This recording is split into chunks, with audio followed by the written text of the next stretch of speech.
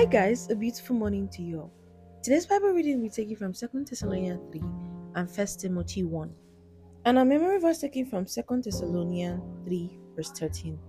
Do not grow weary in doing good. 2 Thessalonians 3 is Paul's request for prayer and also an exhortation for proper living and his last letter to the church of Thessalonians. He started by saying, "Finally, brethren, pray for us that the word of God may run swiftly and be glorified, just as it is with you, and that we may be delivered from unreasonable and wicked men, for not all have faith." In this chapter, Paul was asking that the church of Thessalonica pray for them and pray with them, that the word of God might run swiftly and be glorified, and the word of God will go with so much speed into the lives of people, giving salvation to people, just as it is with the church of Thessalonica, and that everybody, every Christian, we that we are in the faith, will be delivered from unreasonable and wicked men. Because not everybody have faith. Not everybody that is even in church are believers. We want them to say that, but the Lord is faithful, who will establish you and guard you from the evil one. And we have confidence in the Lord concerning you, both that you do and will do the things we command you. Now, may the Lord direct your hearts into the love of God and into the patience of Christ. This is a very important prayer point for ourselves and our children and everybody around us, that God, we ask so that you will direct our hearts into the love of God, into your love, and into your patience, into the patience of Christ. We have 3 prayer points now. We move on, and he went on to talk about those who walk in a disorderly manner. He said, "For we hear that there are some who walk among you in a disorderly manner, not walking at all, but are busybodies. Now, those who are such, we command and exhort through our Lord Jesus Christ that they walk in quietness and eat their own bread. But as for you, brethren, do not grow weary in doing good." I know that all through the Bible, God said, "Do not fear." But it is very, very common in Paul's letter for him to say, "Do not grow weary in doing good." Why does he keep repeating this to every church? I'm not even gonna cap. Doing good can be very tiring many times, especially when you've had this large sum of money. Even when you have, like, when the money is still plenty, it's not doing you anyhow. Like, you can give, but then when it's not getting small, you were with 200,000 before, now it has reduced to 50,000, and someone that has a need of 10,000, 20,000 is coming close to you.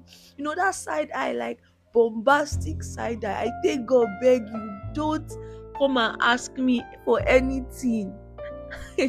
Especially for me, it is when my money is reducing, that's when people used to come to bombard me, and I'm like, God, waiting be this. But I have been blessed to be a blessing. This is something I keep on repeating to myself time and time again, because I kid you not, it is tiring. And every time I say that, okay, it's getting close to a time when you don't the red, I'm just like, God, I thank you for the privilege, to serve you, to be of use to you, to be of service. And I've never gone broke in my life. God has always shown himself. I've never been in need that I'm like, God, you don't read finish. Never. There will be times when it will be red. But Paul says, do not grow weary in doing good. I cap not. I'm not lying. I'm not even going to deceive you. It's sort of hard. But try, keep doing good. Let's all keep doing good. We move on to 1 Timothy. And this is Paul's letter to Timothy. You see how much Paul loved Timothy, that he even wrote Timothy letters. This chapter sort of confused me, and I kept on thinking. To Timothy, a true son in the faith, grace, mercy, and peace from God our Father and Jesus Christ our Lord. As I heard you when I went into Macedonia, remain in Ephesus, that you may charge some that they teach no other doctrine, nor give heed to fables and endless genealogies, which cause disputes rather than godly edification, which is in faith. Now, the purpose of the commandment is love, from a pure heart, from a good conscience, and from sincere faith, from which some, having strayed, have turned aside to idle talks. If we look deeply into these few verses, we see why some people argue religion, how some people put the argument of religion so much on their head. We just see that they have given heed to fables and endless genealogies. And these endless genealogies and fables, they cause disputes rather than godly edification, which is in faith. And this makes them turn from a good conscience and from sincere faith. And for sure, they will stray and turn aside to idle talks. So, argument about religion and all, Paul sees it as idle talk. Can you fight for God? Is it possible? You that Jesus is telling you to bring your burdens to him.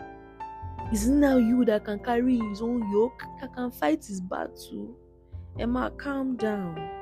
Paul went on to say, but we know that the law is good if one uses it lawfully, knowing this, that the law is not made for a righteous person, but for the lawless and insubordinate, for the ungodly and for sinners, for the unholy and profane, for murderers of fathers and murderers of mother, for manslayers, for fornicators, for sodomites, for kidnappers, for liars, for perjurers, and if there is any other thing that is contrary to sound doctrine.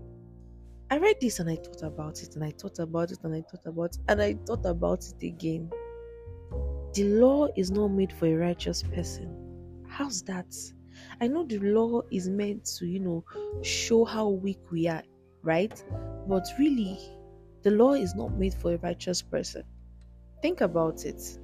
If it was not stated in the 10 Commandments that fornicating and adultery is bad, many people were doing it.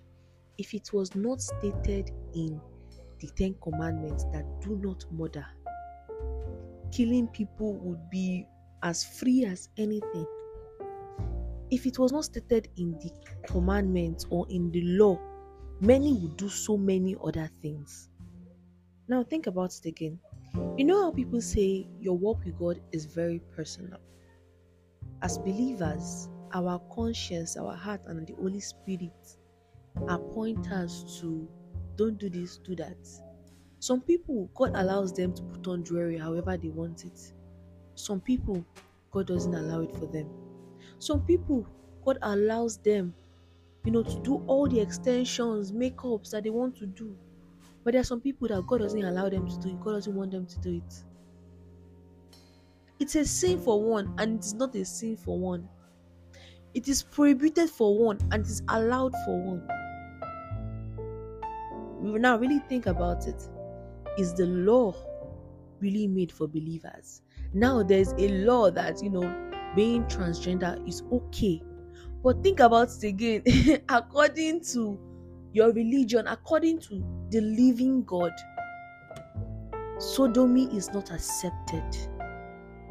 They didn't even say it directly they didn't even say it in the 10 Commandments that having sex with the same sex is not okay. But why are Christians not accepting it? Why are other major religions not accepting it? Because it is against God. It is against our nature. It is against the Holy Spirit. So anything that is against the Holy Spirit in your life, it is unacceptable for you. This is why the law is not made for a righteous person, but for the lawless and insubordinate.